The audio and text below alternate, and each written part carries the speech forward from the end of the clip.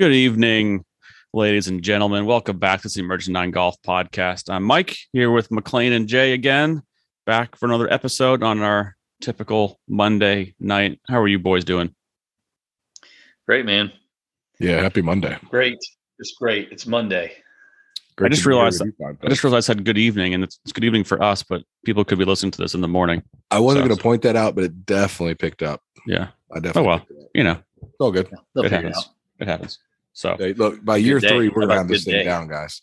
yeah, we're getting there. This is episode 67, so we're still trying to work out the kinks. Definitely not podcast professionals by any means. So you're stuck with us. I think this is going to be a really short segment. What's everyone drinking? I'm still on the water. I'm doing it, man. I'm sticking to it, even though I've hurt myself at the gym today. I mean, McLean? who does that? Like, Yeah, You already know Corona Light. Corona Light. Jay's drinking water, and I'm on water too tonight.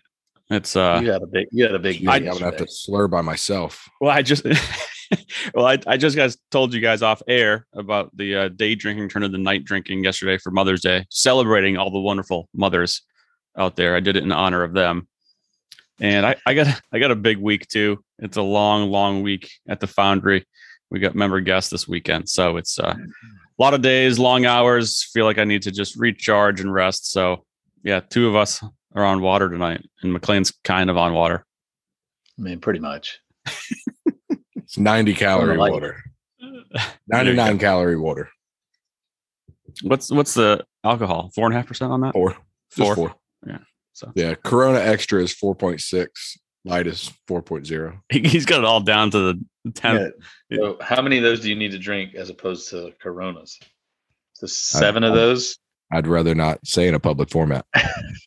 7 of those versus 5.5 of the Corona regular? Or is it more than that? Is it double that? Yeah, 4 or 5, Jay, is I'm starting to really feel it. He's So I take it pretty easy. he's pleading the fifth on this as he gets up to go get another one. As he finishes the one in his hand and then goes and gets another. He doesn't wait till it's empty. He just waits till it's low, and then that's when he knows to go. Yeah. I'll finish this one on the way to get the new one. Yeah, I mean, can you imagine walking over there empty-handed? What kind of science is that? You were feeling good last week, especially towards the end. Yeah, no, I listened. I was dying laughing. I loved it. I was gonna It have was pretty funny. I was gonna have a bourbon. I was actually thinking about having a bourbon or thinking about something. I'm like, dude, you heard yourself last week. Just have a couple beers. Take it easy, pal. Oh, that's awesome. Take it easy. All right, let's get in a little golf talk here. We had the Wells Fargo this weekend, and just some really shit weather for May at TPC Potomac Avenel Farm. Max Homa is your winner. Second time winning the Wells Fargo, although wasn't at TPC Potomac the last time he won it. Was at Quill Hollow. And Max Homa, sneaky, has 3 wins since February of last year. It's a lot more than some big names in the world of golf.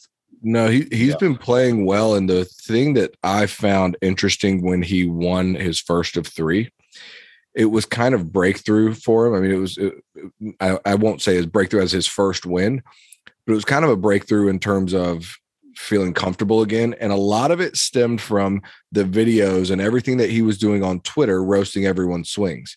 It was like all of a sudden he had some, I don't know the best way to say it, but ultimately it allowed him to generate confidence. Also, after listening last week, ultimately is now one of my words that you have to stop me from saying.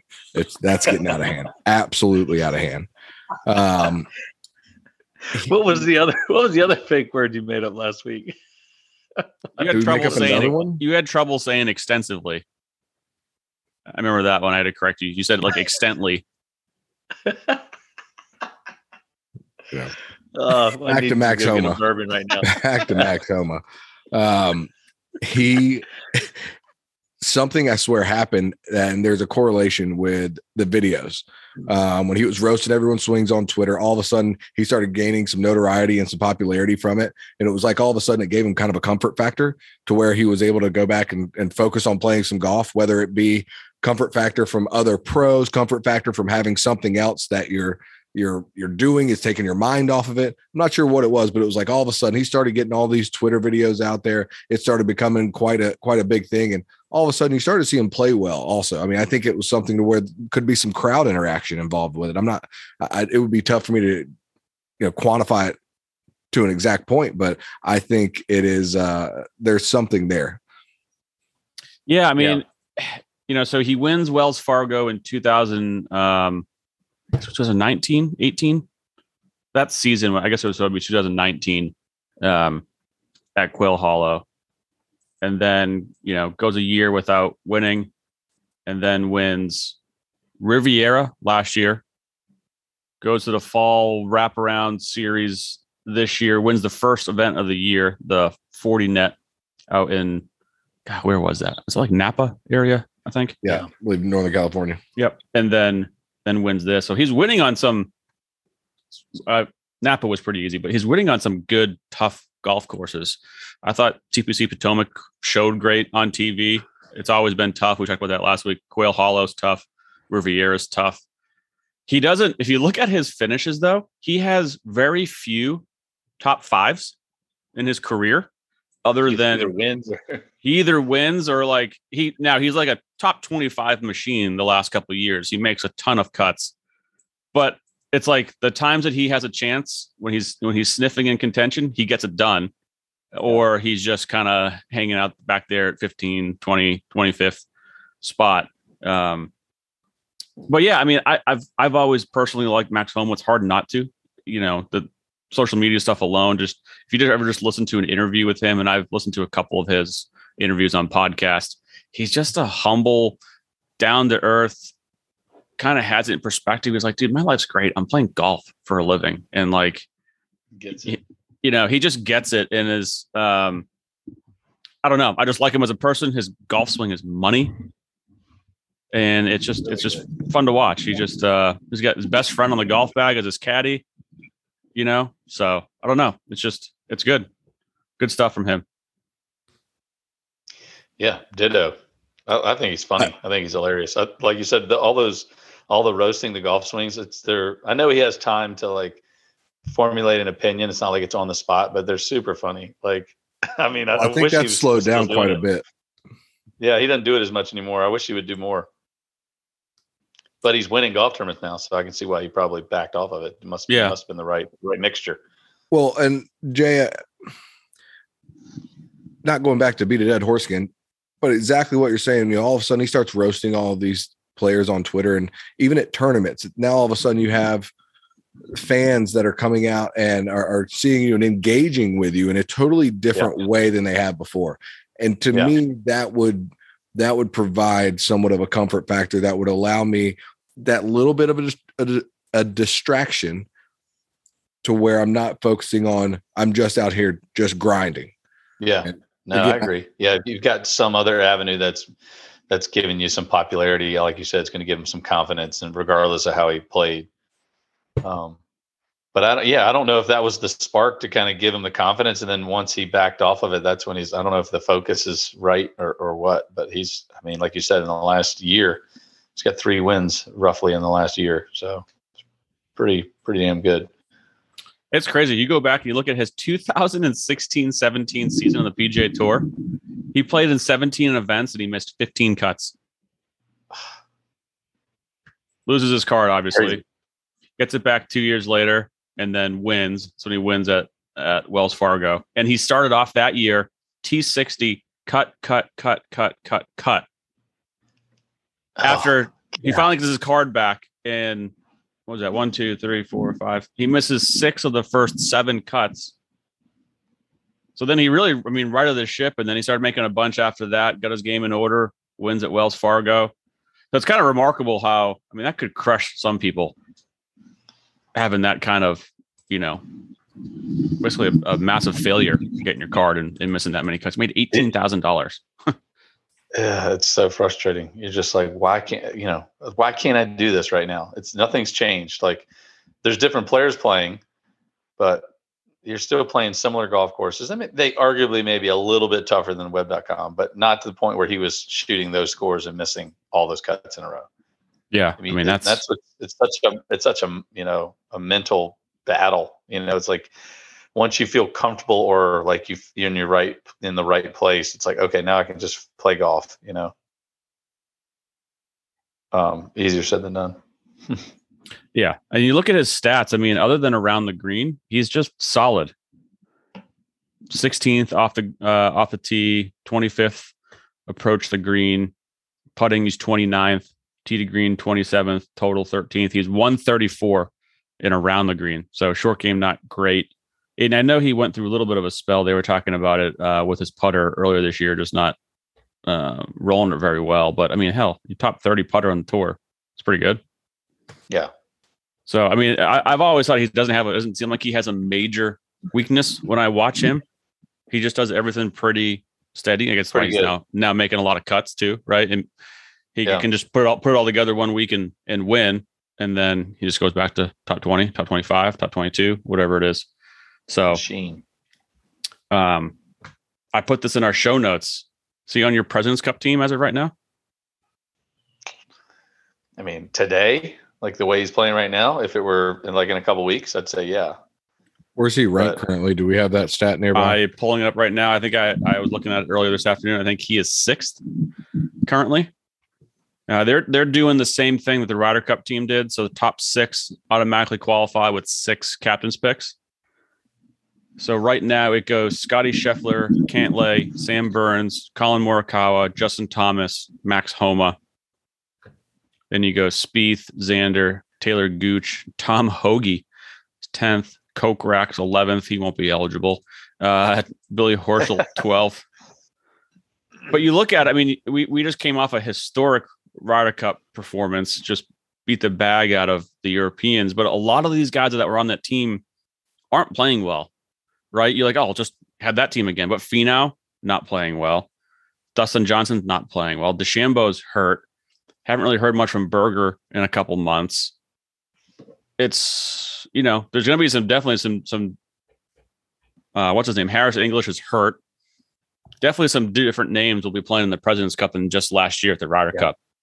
Well, I think without question, given the situation that he's on the team, I mean, he's healthy and playing well. Oh, yeah. Yeah, if he can just keep kind of steady next few months, I think he might even just make it on top 6 in points. Although it is pretty bunched up here as you look at the points between if he finishes in the top 10, I feel like that those 6 captain's picks are basically reserved for a situation like with Patrick Reed. Say this guy is about to qualify, 7th on the. This wasn't the exact situation, but say a guy's he's 7 on the list and he, hurts his wrist or something the day before or a week before. It gives him the option to kind of mosey on down that list, bypass someone. People. I would imagine if he's in the top 10, he's going to get picked unless he's has missed 6 cuts straight or something weird like that. Yeah. You're probably looking at 1 through 10 are going to really essentially going to be in, and then the last couple are really where the selections come into play. But yeah, I think he'd be good on a team. I mean, I think I have to imagine he's one of the more well-liked guys out there.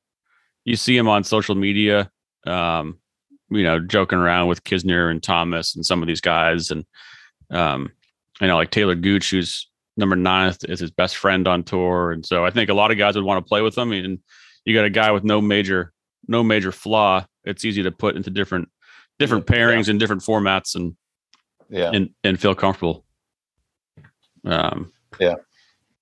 Comfortable with him. I'm sure he'll do well if and when he gets in. Like you said, just super consistent all the way through. So that's a good combo for that format. What did you guys make of the course this week? It's tough to say given the conditions. I mean, it was. I thought the conditions were tough. Yeah, I don't know that the course was even at its best given how wet it was. Yeah. I think it's obviously a tough golf course, but I don't know that you could make a fair assessment given the weather. I would love to see it. And again, you're definitely right. From what I remember a few years ago with the was it the Quicken Loans? And then this year, it shows well on TV. It looks like some really interesting holes. Like it's good tournament golf, especially for the professionals. I would love to see them get, I don't know, it just seemed a little bit more interesting than some like the course we're going to watch this week. Yeah, 25 under par. Yeah. Yeah. I mean, anytime you put the best players in the world on a really difficult golf course, a championship style golf course like that, and then you throw the conditions in there, we just get to see them do some things with the golf ball that we don't normally see them do. I think not in a good way. I mean, you see him hit some shots and you're like, whoa, why did he hit that? Not knowing how difficult the golf course is. The spectator just watching from home, they're like, oh, he just hit that. That was a bad shot. And you're like, well, if you were there playing that golf course, you'd see why he hit that shot. But nonetheless, it's still entertaining to watch them. Not that I want to see them struggle, but to watch them, work their way through a golf course. Just have to think their way a little bit more. It's not just driver, 8-iron or 9-iron to 15 feet, 2-putter, bank a birdie, and then go to the next hole. It's like no real chance for them to make any bogeys. Like this week it's going to play easy. Well, I think one of the things that played a huge factor this week, and I read a quote from his caddy, it's how well you play in bad weather. Max Homa's caddy, I read his quote, basically said that he's basically an anti-umbrella guy. So he's comfortable out there. Yeah, I won't say comfortable. That's not the right word to use, but he's gritty. Not bothered. He's he's not bothered as much as the other guys would be. I can promise you, if it's pouring and the weather's like that, it's cold, windy. Now I'm going to play bad. I'm probably going to try to change my flight to Friday afternoon. First chance I get, carve me out a couple of hockey sticks and get home to Florida as soon as possible. It looked miserable. Watching it was miserable. So I don't know that we got a fair test from not only the golf course, but even the players, because that to me, what Max Homa, and especially reading that he's an anti-umbrella guy from his caddy, that to me, that's probably worth 3 to 5 shots over the course of 4 rounds against the field of just being able to deal with the weather. It would be tough to say that the best player won this week. Not saying he didn't, but it's tough to say that it all came down to the best players on their absolute A game without a ton of outside interference. Now, the outside agencies we know exist, and that's something that's a part of the game. But anyone who's played competition golf in shit weather, it's the least fun you can have playing golf. Yes, absolutely. Jay, you are on mute, my friend. How is he an anti-umbrella guy? Like, how does that even work? I've never heard of it, but I can promise you he doesn't mind getting wet. So this is actually fitting because this was at the second stage of Q School the last year that I was playing. And it was probably the first round, and it was supposed to be a high of 40 and rain. And I'm like, how do you even play golf in something like that? So needless to say, my caddy, it was the night before. And I was like, we need to go to Dick's and like get some stuff here. And he's like, dude, come on. Don't be a wuss. Yeah. He's like, don't be a wuss. He's like, and I was like, well, you need a rain jacket. I got one of those whatever they call it, like the ski masks. I was like, This is blowing it's supposed to blow like 10 to 15, high of 40 and rain. I was like, I'm getting all the layers I could get. And he's making fun of me. And I was like, look, I'm going to buy you this Columbia rain jacket because you're going to need it. And the next day, he had that jacket and he pulled the hood up and pulled the string down. So I could only see his nose and his eyes. I mean, he was miserable. I said, you still need that jacket? And he's like, oh my God, dude, if you did not get this jacket, he's like, I was going to walk in, you're going to carry your own bag. But I mean, it was so brutal. And I remember going out there. I'm like, all right, I'm not going to fight. It's going to rain all day. I'm not going to fight going up and down with my umbrella. And I was like, I'm just going to put the rain gloves on and I'm going to go. And it was the biggest mistake that I ever made because while I just let the rain gloves get wet, it was also 40 degrees outside. So now my hands were not only covered and wet, but they were freezing because of the cold water. So I was like, I couldn't even feel my hands. And I could even barely hold onto the golf club. I'm amazed that we finished the round, but I don't understand how somebody can be a non-umbrella guy. I understand if it's like super hot and it's like pouring rain or something like that, and you just have breaks and you don't need to hold it up. But I've got to have the damn umbrella up. I mean, he's from Southern California. He might not even know how to use it. Yeah, you're right. Which is kind of surprising. Like when you said he's like the elements don't bother him and he's a non-umbrella guy. It's not like he grew up in an area that was, it's not like he grew up in Chicago or something, right? I mean, that's accurate. Very accurate. But I will say, living in both Arizona and Southern California at a time, when it rains, people shut down like they do when it snows in North Carolina.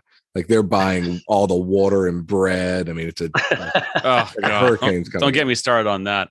I'll never forget. This is obviously a E9 tangent right here.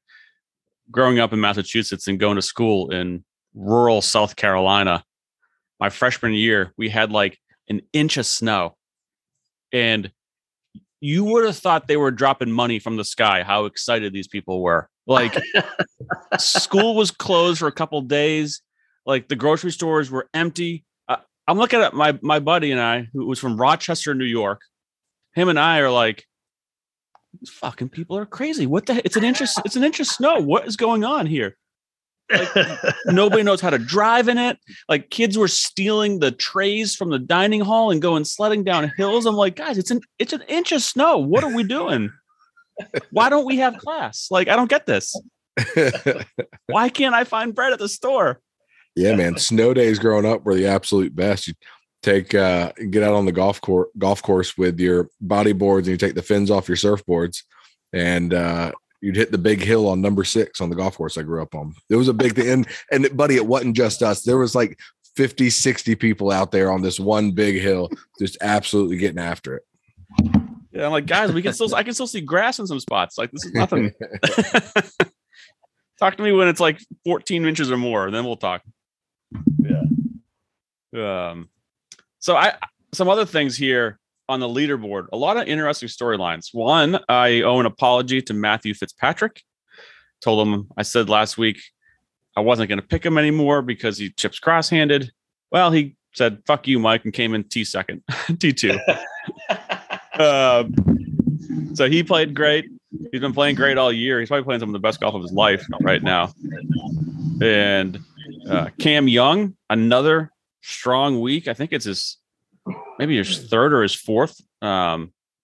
Hold on a second. Is he cross-handed out of the bunkers? Fitzpatrick? Ooh. Yeah. No way. I don't know. That'd be really hard. You wouldn't be able to properly. That's one of the reasons why I'm asking. But yeah, that's interesting. We need to pull up a Fitzpatrick bunker shot on YouTube right now and see if that's a real thing. Yeah, your best bet to do is this is probably should be talked about go to themasters.com. You probably hit a bunker shot right there, right? They show every video of every shot. Luckily, I didn't delete my app, which we've already covered is the best in golf. Yes, by far. So while you're researching, someone researched that. But yeah, Cam Young playing great again. Another T2. He was on Jay and I's DraftKings team. Speaking of, you beat me by 1 point. Yep. Terrell Hatton got 1.5 point more than Corey Connors, and I won the DraftKings this week. You got to be kidding me. I had 4 people make the cut and finish dead last. Yes, I mean, look at Cam Young. He's had 3 runner-ups, a third. So had 4 total top 10s. The guy is playing his ass off. Yeah. He's missed a couple cuts. He missed the Masters first time playing. I don't really fault him there. Missed the Players, don't fault him there either with the weather. He's quickly becoming a household name this year and play well again. And then if I asked you guys who was number 1 in the field this week in putting, your answer would be? Jeez, no idea. Keegan Bradley. Yeah, spot on. Keegan Bradley. Of all people. he gained a total of 9.7 strokes on the field on the greens this week. Yeah, can you believe that? He didn't make that putt on the last hole. That cost him some change. It cost him a little dough. Well, you can tell that he has finally gotten that putter figured out. You know, he's always been a good ball striker, but he finally got the short putter. He's gotten a little bit. He's obviously gotten more than just a little bit comfortable with it, but he's starting to produce. We're seeing the guy starting to contend left and right, and you have to factor that his putting has all of a sudden drastically improved compared to anything that he's done since losing the belly putter. Yeah.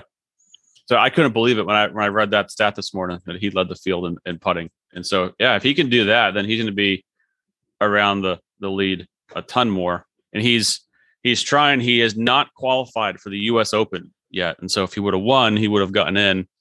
I think he's still trying to get. I think if you get top 60 in the world rankings after like in 2 more weeks, you get in, which is big for him because he grew up in Vermont, transferred to a high school in Massachusetts. He's a huge Boston sports fan, and with the U.S. Open at Brookline, the country club, he is just jonesing to get there.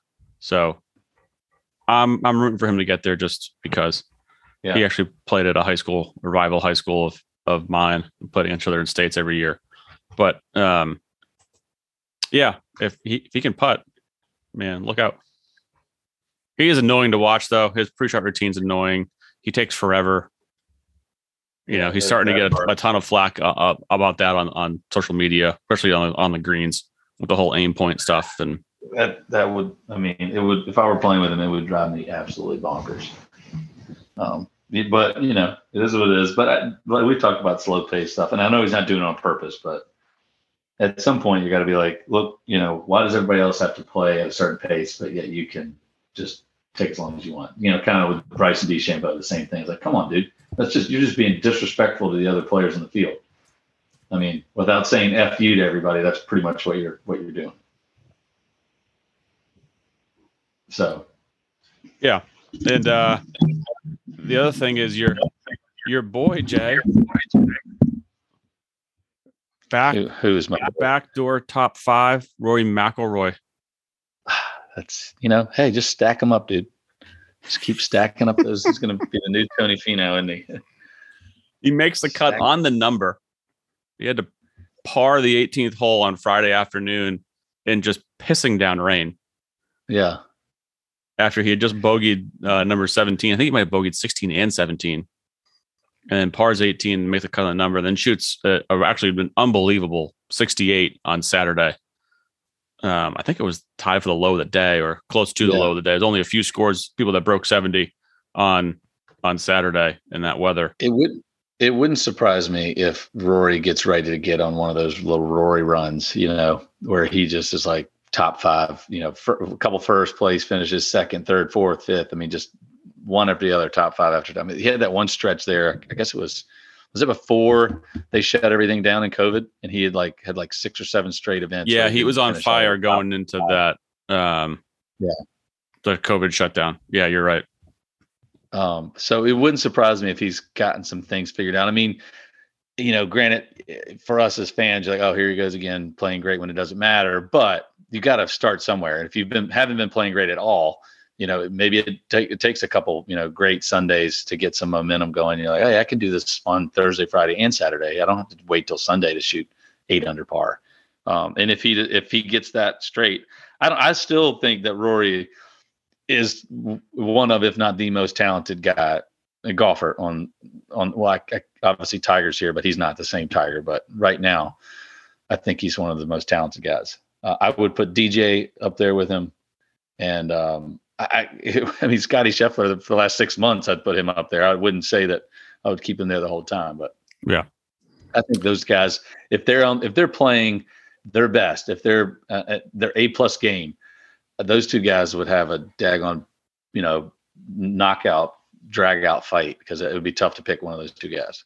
I want Rory back so bad. I love the guy. I'm just losing trust in him, and Southern Hills probably sets up pretty well for him.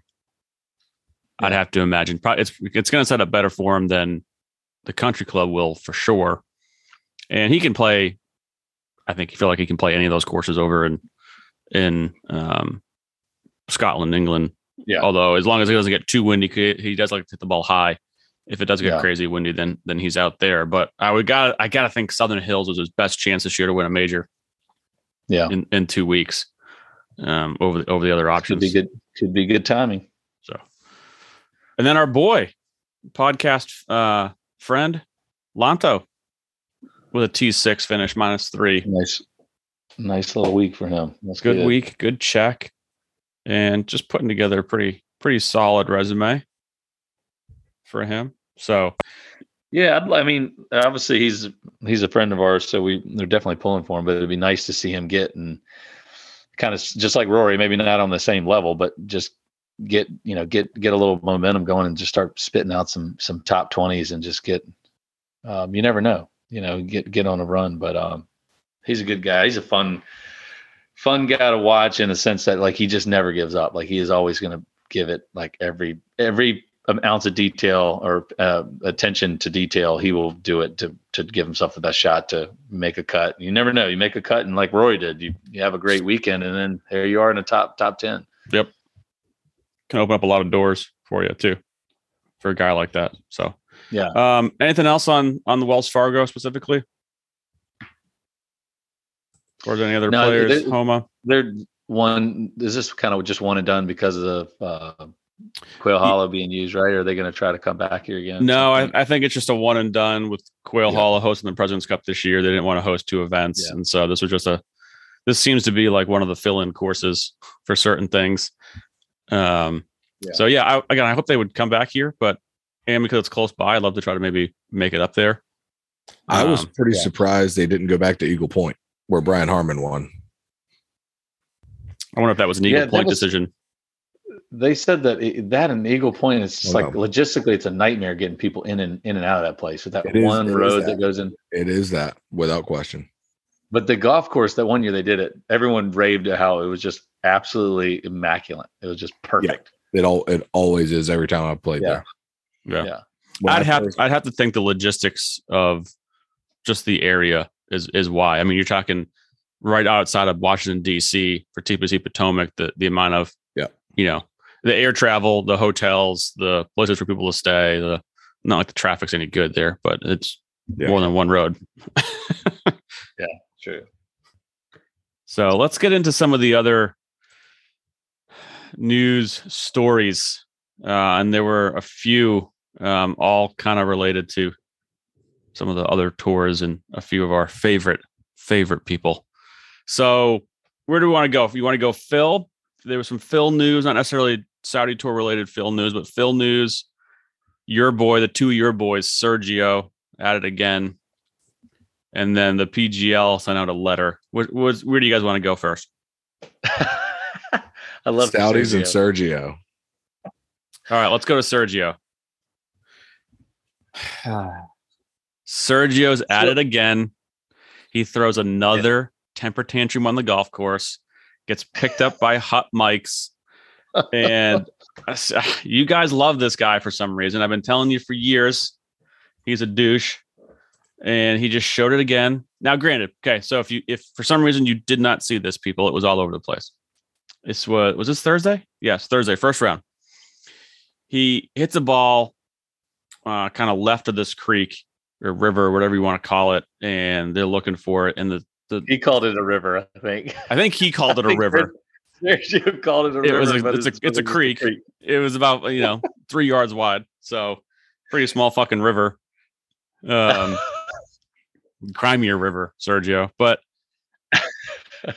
he finds his golf ball, and the official says, "Nope, you found it over the 3 minutes allotted to search for a golf ball." And it came out. I will say this in his defense: it came out after the round. The PGA Tour said, "Hey, we messed up. We started the clock too early because they initially gave him a bad spot on where to look for it, and then as he was going to the real spot to find it, he had to traverse this river in order to get over there to the spot to actually start searching for it. He should have been given longer to find the golf ball, and then he would have found it within the 3 minutes. So yes, he could have gotten a bad ruling, and yes, he can still be a douchebag and acted poorly. The both things can be true at the same time. Okay, both things can be true at the same time. And so the Mike catches him. I can't wait to leave this tour. Can't wait to get out of here. Just a couple more weeks. I don't have to deal with you anymore. He says. Oh, that's pretty crazy. I mean, it was clear as day. Like he had to have been known. I mean, he was on the PGA Tour live, like featured group. So he knew the cameras and mics were out there. It's clear as day. The camera's right in his face while he's yelling at the guy, essentially. Then, of course, he does not speak to the media after the round, nor did he speak to the media after the round on Friday, and he missed the cut and went home. So, I actually wrote down my notes on my phone here. Let me go here. The other day, I was just sitting on the couch, just stewing over this. So we can presume he's going to the Saudi tour in a couple of weeks.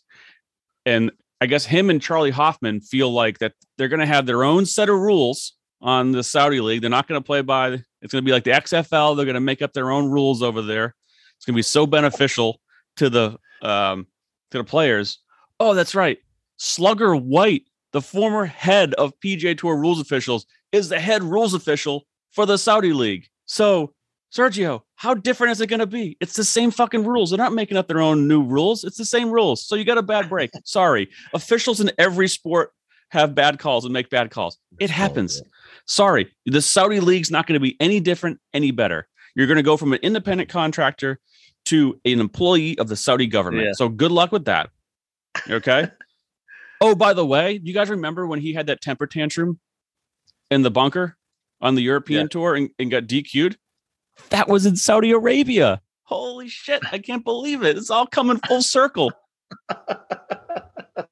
Like, I just, and most likely the officials over there are going to probably be less experienced than the PGA Tour officials, the guys that are below Slugger White, which means there's probably more likelihood that they're going to misinterpret something and give a bad ruling over there than the experienced officials we have here on the PGA Tour. So I don't know. It's just typical Sergio. I think that, you make that point. I think it's more of some of the PGA officials, they want to get involved and make sure they have a play or a part of what's going on. Their egos get in the way and like, hey, just officiate or just be a reference in case the guys need something or need a ruling. You don't have to interject and show everybody how smart you are, like by starting the clock early.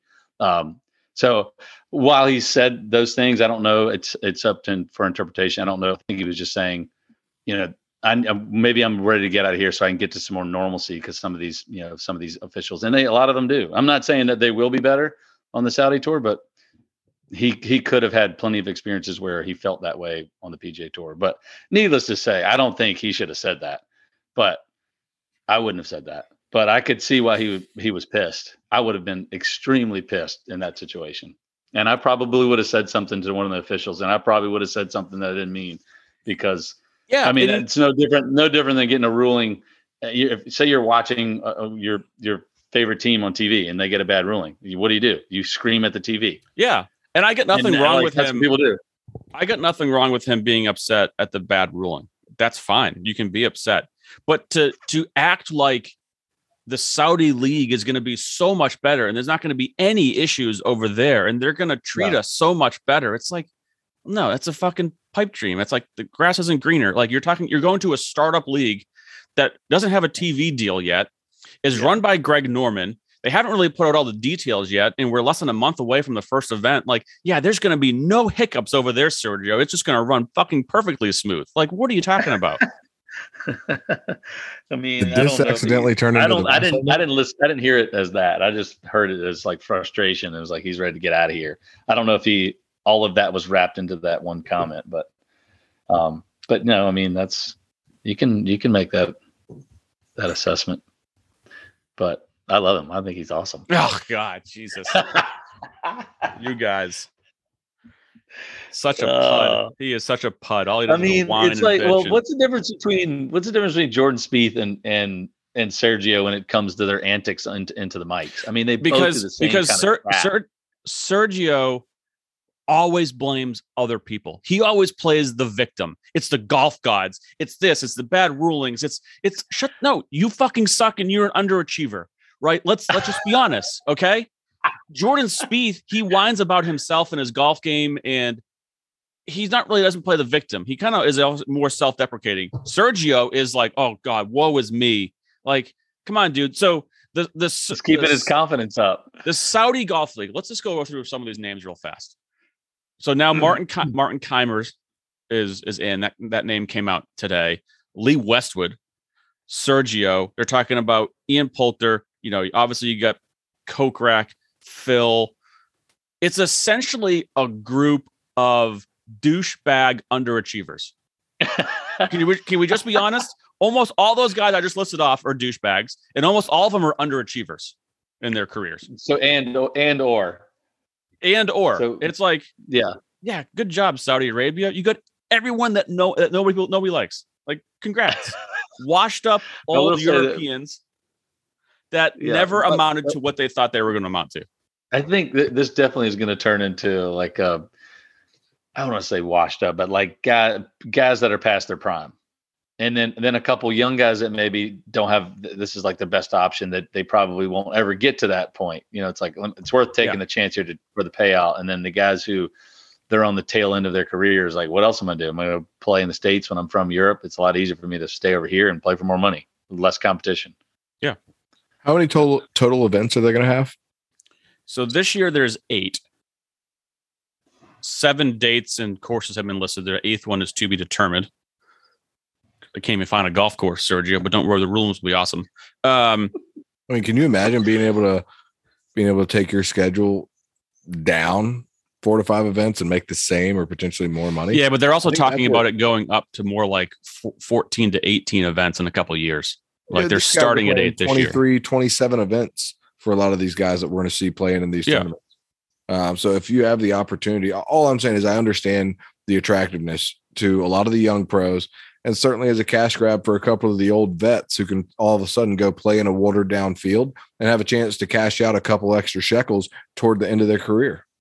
Yeah, it just seems cheap. You know, good for you. You beat fucking Richard Bland. Awesome.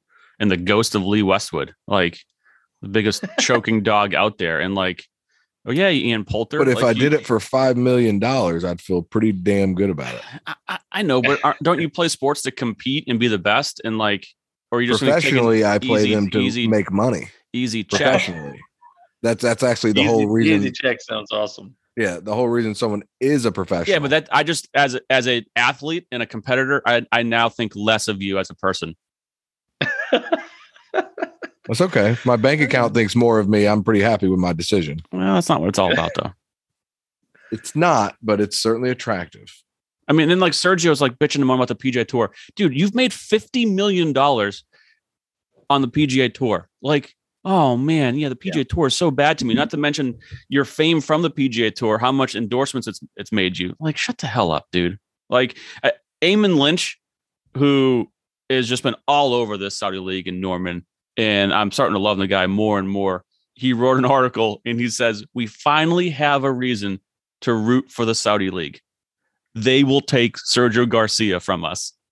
Who is this douchebag? Eamon Lynch not like watching Sergio play. Come on, just look at him. It's just, jeez. God, he swings it so good, man. I would watch Sergio if he had his microphone off. I would watch him all day, and he doesn't bother me as much. But if I had to watch Jordan Spieth all day, I would turn the TV off. I would not watch golf anymore if I had to watch him play it. I think he's an awesome guy. I think he really is a good guy. I just don't like watching him play. I don't like watching him swing. I don't like listening to him. I don't like any of it. But he's good. I don't know. It's not fun. See, I think it is fun. I think he's electric because he hits the ball all over the place and then he holds out from 40 yards for birdie. And it's like, whoa, how the hell did you just make a birdie on that hole? Like, that's fun. I mean, I guess to each their own. That's not fun to watch. I don't want to watch that. Or you can just watch Sergio hit awesome drives and then make bogey from the middle of the fairway. That's fun. That's fun too, I guess. It does happen. You can watch him miss the hole from 3 feet. That's fun. Well, Jordan Spieth's not much better there. Yeah, that's fine. Good point. So, anyways, yeah, that was kind of more of a masshole minute on Sergio in the Saudi tour. I got to come up with some sort of a new acronym for their tour, something about douchebags and underachievers, but that's essentially what it is. The douchebag and underachiever tour. I will say they have more players than I thought. And you know what? It's fucking perfect because Greg Norman's the commissioner of it. A douchebag and underachiever. Like, how good is that? Like, I mean, it's so two majors in 300 plus weeks at number one. That's underachiever. I mean, I guess if he gets much better, he would be the best player, one of the best players of all time. Should he have won more majors? Yeah, underachiever. Could he have one more? Yeah, I think he got sniped on a couple of them. Yeah, and he fucking choked his ass off on a couple of them too. No, I wouldn't say that. I wouldn't say he choked. I mean, he had 2 guys chip in, one from the bunker, and one on 11 at Augusta. Like, if he just mishits it a little bit, he chips it in the freaking water, and they both chip it in. I mean, I wouldn't say underachiever. Douchebag. I mean, he maybe could be a little douchey these days, but underachiever, I don't know. I think I'm gonna flip it. Underachieving douchebag tour. I mean, that's what you got to be both. Yeah. I love it. All right, so going on the douchebag theme here, Phil. So Alan Shipnuck put out a excerpt from his upcoming book about Phil, and we've talked about Phil and Shipnuck, and this is basically where all the shit started, was the Shipnuck quote from Phil back in November. And so his book's coming out, actually goes on sale Tuesday of PGA Championship week. And so he put out some information and some nuggets, and there's a few here that are just unbelievable. One is that him and Bones split over money. Bones basically Bones quit because he was owed a couple $100,000 in unpaid fees from Phil. And Phil was just saying, no, I'm not paying you. Yeah, and I don't know all the details, but it ended with Bones because Phil wasn't paying him. So that's how that, and then, they played it up in the media as just an amicable split or whatever. And that's just the PR train that is Mickelson and his team. Bones in a good spot right now, though. Bones is in a great spot. He's got NBC paying him and JT paying him. So it's worked out for him.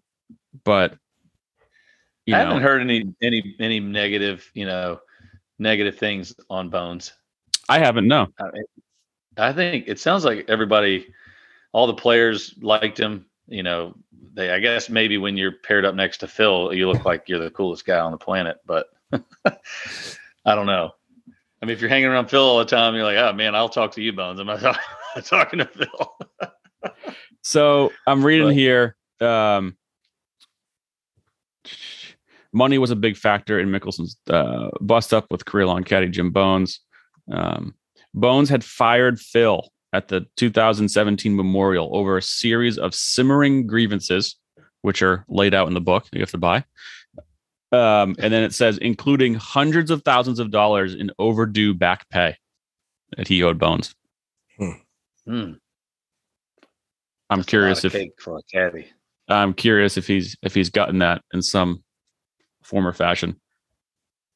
And then I'd say it's worked out a lot better for him where he is now, leaving when he did. Yeah.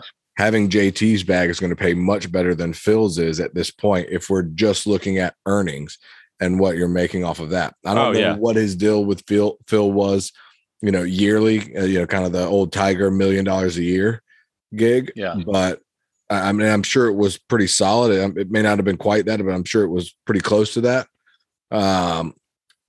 So, and when we talk about a couple $100,000, could have been 2 months pay. It might not be, an astronomical time period that has passed when you're earning money at the clip that they do. Yeah, I think most of these guys are on, the big guys with the big players are on some sort of retainer for the year and then percentages of winning. Correct me if I'm wrong, Jay. I think it's technically like most times it's like 10% for a win, like 7% for a top 5, and then 5% for made cut. I think is kind of a standard rate out there. Roughly. Some would do 7% for a top 10. But yeah, top 7% top 10, 10% for a win, and then 5% for a made cut. Yeah. And then whatever your weekly rate is, or your daily rate, some depending on how the guys did it. But yeah. So I thought that was interesting. That this line jumped out at me. Where am I? I just lost my spot. Oh yeah. Shipnick says he spent his career alternately charming, cajoling, manipulating, and bullying reporters. I mean, that doesn't seem untrue at all. No. I mean, it seems like it seems pretty factual to me. Yeah. But I think, it's funny. We watched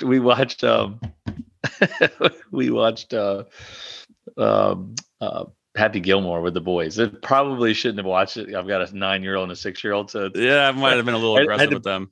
Had to pause some of the language, like just tell them to back it off. But they know what a Happy Gilmore swing is. So they're like, this is where this started, and I was like, yeah, that's where that came from. But Shooter in the movie just makes me. I mean, Phil's not quite as douchey as that guy, but they seem like the same kind of person to me. I just think it's so funny. Well, yeah, or the David Sims character in Tin Cup. In Tin Cup, yeah, very much the same thing. Yeah. But, so the biggest news bombshell, I guess you could say, that dropped in this is Phil had $40 million in gambling losses from 2010 to 2014 that came out when I think this is when he came out when he was getting investigated for insider trading. His buddy there, Billy Walters, ended up going into prison for the insider trading. The FBI pulled Mickelson aside after a round of golf. I think it was at the Memorial back then. And yeah, it is. He had, I guess, in an audit of his finances, he had gambling losses totaling more than $40 million in a 4-year period. Jeez, that's a lot of money. In those years that he had those $40 million, his earnings were estimated at $40 million a year. But then by the time you take out taxes, and he's just talking about this luxurious lifestyle he lives, planes, mansions, personal chef, pilots, trainers. Something about he bought an actual T-Rex skull for a birthday present. Just talking about the crazy things he would buy and spend money on. It's like, no wonder why he wants to go to Saudi Arabia. He doesn't have any money. You know, they talked about he sold his plane a couple of years ago, and that was like his child, how much he used to talk about and love his plane, these guys say. And he sold his plane off to get some cash a couple of years ago. So, well, I know you guys remember that. There's the Ryder Cup year where Hal Sutton was the captain, and there was a bunch of talk that Phil Callaway paid off some of his gambling debt as part of the sponsorship deal. I don't know if there's any truth to that, but no, that was always the rumor that he had massive amounts of gambling debt, and Callaway called them and said, "We'll pay off your debt," and it was like $3.5 to $5 million, somewhere in there. We're going to pay that off for you, but you got to play Callaway clubs. And so he's like, "Okay." You know, that rumor's been around forever. It was before the Ryder 2 weeks before the Ryder Cup, and then Hal Sutton also makes a decision to pair him with Tiger. What a nightmare that was! That did not work out well. These two guys, the looks that Tiger was giving after Phil would hit those balls out of play. I mean, that one on the 18th hole, I remember he blew it. He like shoves it way left. He blocks it up against the fence in the alternate shot format. And the glare that Tiger gives him on the tee box, like, are you fucking kidding me, dude? I have to go over there and hit that now? Like, oh, that's great. And the dumb thing is, people don't realize, I don't think people remember this. Hal Sutton did it back-to-back days. He put them together twice. The first time failed miserably and tried to do it again. Made no fucking sense. Really? Yeah, they played together Forgot in about 2 that. matches that year. That's right. He did do that. Yeah, it was 04. What was it, Oakland Hills? Yeah. Yeah. So I don't know. What do you guys make of the Phil gambling? I think it's not totally surprising. We've all heard he's a massive gambler, but $40 million. First of all, dude, man, make better picks. Like, wow, you're bad at gambling. Holy shit! Like, my daughter could do better than that. Doing a just closing her eyes and just closing her eyes. Like, you remember that Seinfeld episode where Costanza went against his instinct and did everything the opposite he normally would do? Yeah, Phil, that's what you need to do. Yeah. That's what you need to do. If you like the Broncos -6, take the other team. Like, just take the other team. Just do the complete opposite of what you think. That's the first thing I was like, wow, you're bad at gambling. For someone who gambles so much, and you're going to lose $40 million. Holy shit. That's damn, that's a lot of money. Just think of all the people in this country that could just use just a little portion of that. Oh man. And it went to some bookie. Yeah. Some guy with a baseball bat and yeah, that's right.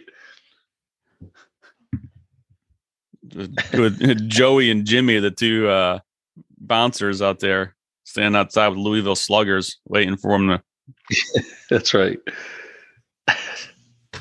So, and then I guess the other little bit of news, the Premier Golf League, the PGL, came out with a letter to every member of the PGA Tour, every voting member, and just again kind of laying out their pitch of becoming, a part of the PGA Tour and given a portion of the ownership to all players on the PGA Tour, Korn Ferry Tour, DP World Tours,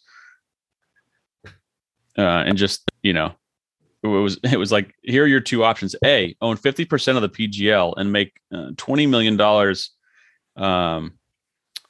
each, $2 million up front, with a further $1 billion of value to be shared between members of the Korn Ferry and DP World Tours, or you could do nothing and leave Live Golf to generate that value, while the two oldest tours contemplate a full merger that would serve neither membership. And then it goes on and it has a response. I guess Rory responded and they hired a company to do an audit of the valuation of the PGL, and they said it was not feasible. He goes, they said you would need to create 20 Ryder Cups a year from now until then to get to that number. And the PGL goes on to say, in the corporate world, this is technically known as bullshit. But then again, Allen and company has never spoken to us nor had access to the information it would be required in order to produce an accurate valuation. So they're still trying, to be partnered with the PGA Tour. It sounds like they're getting a little annoyed and pissed off at it. So we'll see where this goes. They can that sounds like a last desperate attempt. They're banking on their entire survival on a partnership with a tour that doesn't really want much to do with them. No, and doesn't need them. Doesn't need them. Doesn't want anything to do with them. Yeah, they need to rethink their sales pitch there. Yeah, it was an interesting way. If they feel like they're losing it, to kind of come out this strong is maybe a little overplayed. Yeah. But yeah. So. I would like to see it somehow work out. I think that whole team kind of concept could be fun to watch. Just different, different. Well, I just like how not only is it going to get the top 48 guys together, and it would change up the format of what we see on a week to week basis, but it's also going to benefit the other guys. Yeah, right? It would benefit the other tours. It would benefit the guys who aren't in the top 48 or the guys on the Korn Ferry Tour to make a little bit more money. It wouldn't, because I think if Live Golf survives, it hurts the PGA Tour, it hurts the Korn Ferry Tour. They're going to have less and less money. It's just going to hurt those guys. Where I think this would actually benefit those guys as well. Yeah. So it's if their numbers are accurate. You are correct about at least the situation with the feeder tours, because without or with this, what is it, PGL? Is that what it is? With the PGL's plan, it includes those and adds value to those leagues or tours, I should say. On the Saudi side, there is no mention of generating better feeder opportunities, which as a whole hurts the sport, because you have to have developmental opportunities for players out there to move forward. Or what ends up happening is that the tour is not as deep. The tour right now is deeper than it has ever been. And that's because of the advanced opportunity of feeder tours and having players that are still able to carve out a small living and chase it. Whereas the PGA Tour years ago, and my dad always talked about this back in the day, when he left the tour, he made the decision to be a club pro because financially that was the next best opportunity for him. There wasn't Hooters Tour and a bunch of different opportunities where you could go out there and still carve it out. And obviously he didn't choose to leave because he still had his card. Unfortunately, he didn't keep his card, and his next best opportunity was get into the club professional rankings, which is what he did. And that's what you saw a ton of guys do. So it's definitely something to consider when you look at the overall what's better for the professional sport. And if you're pulling players out of those feeder opportunities, it diminishes the quality of the premier tour that you have. And I don't mean premier golf league, but in your top tiered tour being the PGA Tour for this example. Yeah, it really just adds a step. Like if you're a Corn Ferry guy and you want to make it to the PGA Tour, okay, well now you just got to make it to the PGA Tour, and then you got to make it to the PGL, right? You're kind of adding a step, but they're already trying to achieve that anyways. They're trying to be a top 50 player in the world just because of what you get with that ranking. You get into pretty much every event there is if you're a top 50 player in the world. So yeah, I think it's better for the entire game of golf. One, I think it would be a good entertainment product, the PGL, but I also think it would not hurt the rest of the game of golf, and it would improve where the Saudi Breakoff League, I just think is bad for the game. It's going to be a cash grab, and the fallout's going to be very interesting. I mean, it's going to be very interesting to see, because if it doesn't work, we're going to have a bunch of players looking for somewhere to play. And what is the PGA Tour's response to that? Do they hold steady? They steadfast in their decision, or do we see some backpedaling to help enhance their brand? Yeah, I mean, it's something's got to come to a head here soon, at least with this alleged Live Golf event just a few weeks away. Although we've only heard 6 or 7 names leaked, and they still don't have a TV deal. There's all kinds of rumors regarding that, and that they're just going to offer it up to anyone for free. What, to play? No, to broadcast it. I'm going to broadcast it. Like there's no rights. There is some TV deals in place. It is with the same brand that works with the PGA Tour. I can't remember the name of this brand, but they're out of I heard that last week, and then I just read, I should have saved it. I saw it on Twitter earlier that they said they're going to offer it up to anyone with no rights fees. So I don't know if that's just another leak or rumor, or there's been so many different articles out there. Because nobody knows what I read, because it sounds like there's been future developments. So it's this is an utter shit show again. Underachieving douchebag league. So, enjoy it, people. Let's get into the Byron Nelson. Is that the UDBGA? The Underachieving Douchebag Golf Association? I think, yeah, underachieving. Is that one word? Is that a hyphenated word? Underachieving? No hyphen. No hyphen? Yep. Well, I'm workshopping this. This is on the fly. I'm coming up with this one. UGDBA, yeah. Not final. I got my new card, UGDBA. I'm so right, though. It is. It's a bunch of underachieving douchebags. It's all right. Byron Nelson, AT&T Byron Nelson. This is at TPC Craig Ranch. It's not at Colonial, where I did 30 or 40 minutes of my research and picked a team thinking they were playing Colonial this week. Then had to delete my entire team and pick a new one when I figured out I was researching the wrong course and past history. That would be in a couple of weeks at the Charles Schwab Challenge. So TPC Craig Ranch, this event has bounced around a bunch over the years, hasn't really found a solid home. It did host this event last year. KH Lee was the winner. And so, but it is a great field. A bunch of the top 15 players in the world, probably half of them or so, are in the field. And Jay, you know this course well from Q School. It's pretty long, but it's wide open from my understanding. It's kind of hit it all over the place. It's going to be a birdie fest. Yeah, they're going to light it up again. It's just, and it's going to be hot. I think it's like going to be in the 90s. So I can't imagine they can keep the greens, but so firm. So I'd imagine they'll have a little bit of softness to them just to keep them going so early in the season. So, I mean, I don't know. It's just not it's hard when you play it in, like I mentioned earlier, it's hard when you play it, in November at, cold weather and rain, but when the sun's out and it's warm, the guys are just going to just blast away. It was a 20 plus under par last year. Yeah. I forget what it was 22, 23, something like that, I think. So it'll be, 25 under. Jeez. 263 total. Woof, man. So who wants to go first? I've got my team right here and ready to go. All right, let's go. All right. Top of the pecking order. Jay's favorite person in the world, Jordan Spieth. It's so funny that now I've become like a Jordan Spieth hater, and I really I don't hate. Oh yeah, no, we're getting custom hats and shirts, head covers, the full marketing get up. You're gonna love it. All the promotional items in the world. Moving down from Jordan Spieth at 10,100. Moving to old Willie Z, Mr. Zalatoris.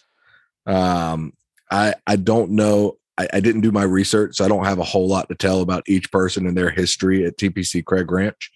I'm just shooting from the hip on these, so bear with me, audience. You always seem to. Moving south from there, Mr. Taylor Gooch, guy who's been playing well this year.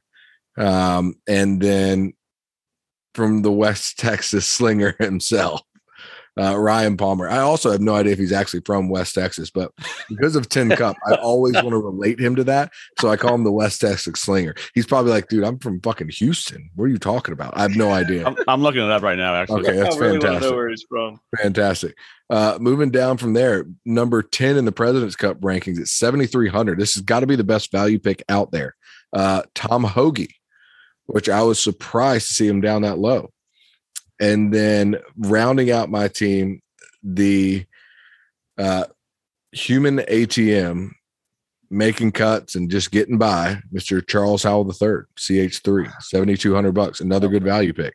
Someone who I just expect to kind of make the cut, finish top 40 to top 25. And when you can go with your lowest dollar amount and kind of feel like, this guy's got a really good chance of making the cut, I feel like it's a good pick. So Ryan Palmer was born in where am I here?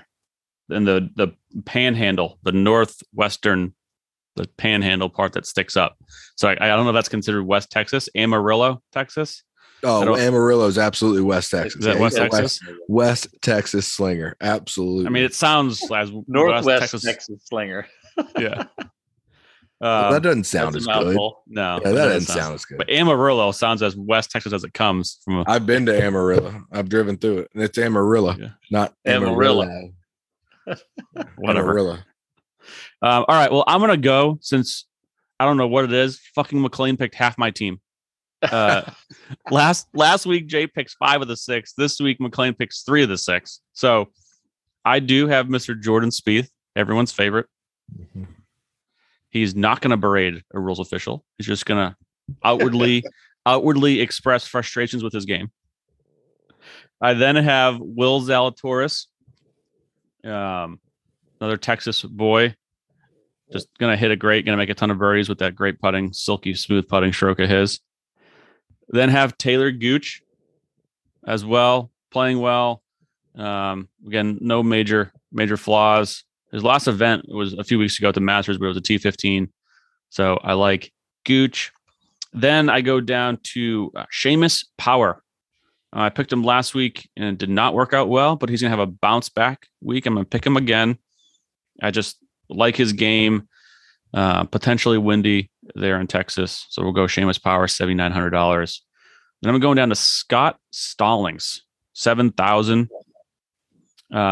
Finished T3 at this venue last year. He's a guy that can light up the scorecard with birdies and a birdie fest. He can put up a 62, 63, 62 in a heartbeat. So like Stallings. And then don't really know why, but Wyndham Clark is my last pick, $6,900. Not playing terrible this year. Made a bunch of cuts. And he can get it going too with how well he hits it. I think being a little bit more of a wide open course will help Wyndham. So that's my squad. I'm not really crazy in love with it because my research was on a different golf course, but I'm ready to go for the Charles Schwab Challenge in a few weeks. So yeah, go ahead, Jay. Sweet. Nice. I've got a couple duplicate entries there with you guys, but I'm going to start from the bottom here at 7,100. I got Mr. Patton Kazire. He's actually played pretty solid. Nothing spectacular, but a bunch of like top 30s and had a top 10 at the Waste Management. But a bunch of cuts, made back to back, other than the Valero miscut. So, and he did happen to finish third here last year. So he does like it, and I think he's been to Q School there a couple of times too. So he knows the place. Then I jump up to Mr. Sepp Straka. Kind of up and down. He's had a bunch of really good finishes and then some bad finishes. So he had a bad finish last week and finished 66th. And I'm hoping this is the rebound week for him. Didn't play too poorly here last year. I think he finished like 26th maybe 26th. Last year, something like that. 26th, yeah. So I think, like I said, it's just trying to make some cuts in this and get some points. But then I jump up to 7,700 Davis Riley. He's kind of similar situation. Looks like he knows how to make a bunch of birdies with that 62 that he had at Valspar earlier in the year. And then, last week at the Mexico Open 65. So I like that he can get hot in this place. You're going to need to make some birdies. Which is another reason why I picked the next guy on the list here, Jonathan Vegas. Been playing really solid this year. I mean, the last 4 events, he's won top 5, a couple top 20s, and a top 30. So I mean, he's been playing some good golf, and he's one of those guys that can shoot some low numbers too. He had a T9 here last year too. T9 here last year, exactly. And then I am going to jump up to Mr. Zalatoris, which you guys all have. So that's really not going to help anyone here if we all have him. But I do think that he'll have a good week. He's a great ball striker, and the greens should be really good, but not super fast. And I feel like for him, it gives him an opportunity to make some more of those 10 to 20 footers, because we know he's not going to make the close ones. Mm-hmm. But if you've got really good, nice greens, and gets a bunch of 10 to 15, 20 footers, so he has a chance to roll them in. His stroke actually isn't that bad from outside of 10 feet. No, it's like a different person. It's like a completely different person. It's crazy. But anyway, I have a feeling he'll have a good week. I don't know what he did here last year, even if he played in the tournament last year. T17 here last year. 17th, yeah. And then lastly, I am going to go with my boy Sammy Burns. Good pick. Been playing some good golf. Obviously, won at Valspar. Hasn't played since the Masters, so only one term in the last 2 months really. But he finished second here last year, I think. So again, knows the track, and can light it up. So I didn't even use my full allotment. Those are the guys that I wanted. Yeah, so I got $300 to spare. Yeah, I almost never use the full allotment. I usually have a couple $100 to spare. Yeah, but I'm got to pick who you like. That. Pick who you like. Yeah. Right. So, all right, gents. Anything else from you guys? No. Let's get your track shoes on. Let's watch 27 under par this week. Yeah, it'll probably be a little bit different than what we'll see next week at the PGA. Yeah, just a little bit. Yeah. I did hear Scotty Scheffler lit up Southern Hills. I read briefly. I didn't see exactly what it was, but apparently he was there for some prep, and I heard he absolutely lit it up. I know Spieth and JT were there today. JT posted a picture. They were playing a practice round today. So, I'm looking forward to that, and we'll enjoy TPC Craig Ranch this week. McLean, good job staying sober, and we'll see everyone next week. All right, later. Cheers.